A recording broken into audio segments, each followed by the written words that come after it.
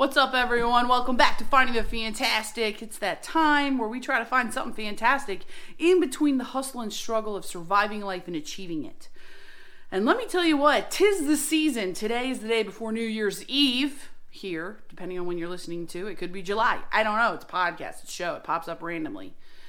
But today what I want to talk about is this crazy concept of assumptions and miscommunication. And I gotta tell you, for someone who claims to be a great communicator, I listen really well, I know things, I get things, I take the time to understand people. The fact of the matter is I have no clue. And I think the moment that I assumed that I totally understood people and knew what they were trying to communicate and think was the moment I wasn't a good communicator at all. Because people are so diverse and so different that just because you think you know how to handle one person doesn't mean you know how to handle another person. And the second you think that you get it, you got it, you understand, and that you're not judgmental, I would urge you to take a pause to realize you probably are being judgmental to someone somewhere in your life. I don't think you can just claim to be this all-around great communicator, non-judgmental person and not think that every interaction case by case affects that. Because every interaction case by case involves unique, beautiful, diverse human beings whose feelings matter.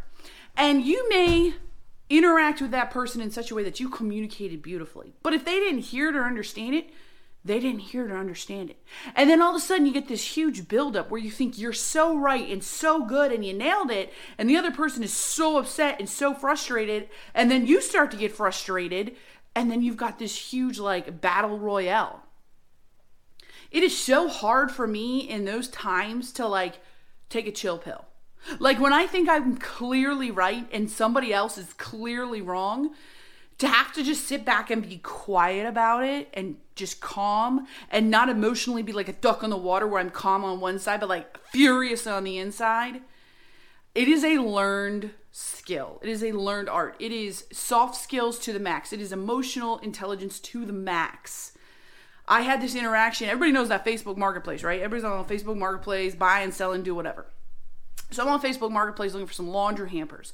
And this chick has got a picture of this awesome laundry hamper set on Facebook Marketplace, right? Awesome. It's exactly what I want.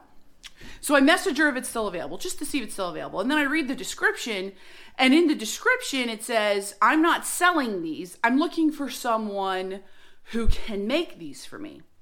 All right, whatever. I got my answer. They're not available because you posted something on a selling site that wasn't for sale. I'm like, whatever. It's cool. No big deal. I'm not upset. Next thing I know, I got a message from this woman telling me how reading is a fundamental skill and I should learn it. And that these are not for sale. I'll tell you what. You would think I would be emotionally mature enough to blow it off, but I was raging. I was ready to hit her back with the 1-2 and say, you would think that understanding a selling software site is just for selling, not for posting things you want to buy. But then I thought to myself, Colleen, why? Why would you do this? What is the purpose of engaging in such communication with an individual?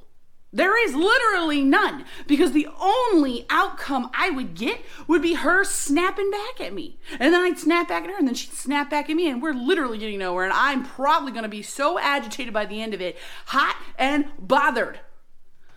But see, that's where communication is case by case and individual by individual. So I chose to delete the message, block the user, and go on my merry way. Still bothered me, still frustrated me. And to her, she thinks she's 100% correct. She thinks she's informing me of some basic skill set of reading that I need to know. And I get it. Yeah, she's 100% right. I didn't read the description before I asked if it was available. But at the same time, it's one of those things, people, where we just need to chill out for a second. Get some emotional intelligence. Get control over your own self and just be like, what? Is this going to help further humankind? Am I creating a positive change in society by doing this? Do it with your families. Do it with your friends. Do it with your coworkers. Is this edifying for the moment?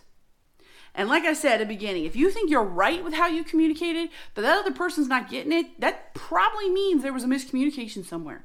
And just because you communicated it right doesn't mean that everything's solved. You got to figure it out if the relationship's worth it. We've talked about that before. If it's worth it, dive in, figure out what's going on. And if the person just doesn't want to talk anymore, that's hard, that's tough, but you got to let it go, man. That's where you have enough emotional intelligence to say, let it go, it's fine, let it go. Anywho, that's what I want to talk about today. I haven't been podcasting for the past 2 weeks, so I apologize. I hope you like what you heard, what you saw. If you do, please share. Let's make 2021 about becoming emotionally intelligent in ourselves and growing our soft skills and who we are. All right, bye.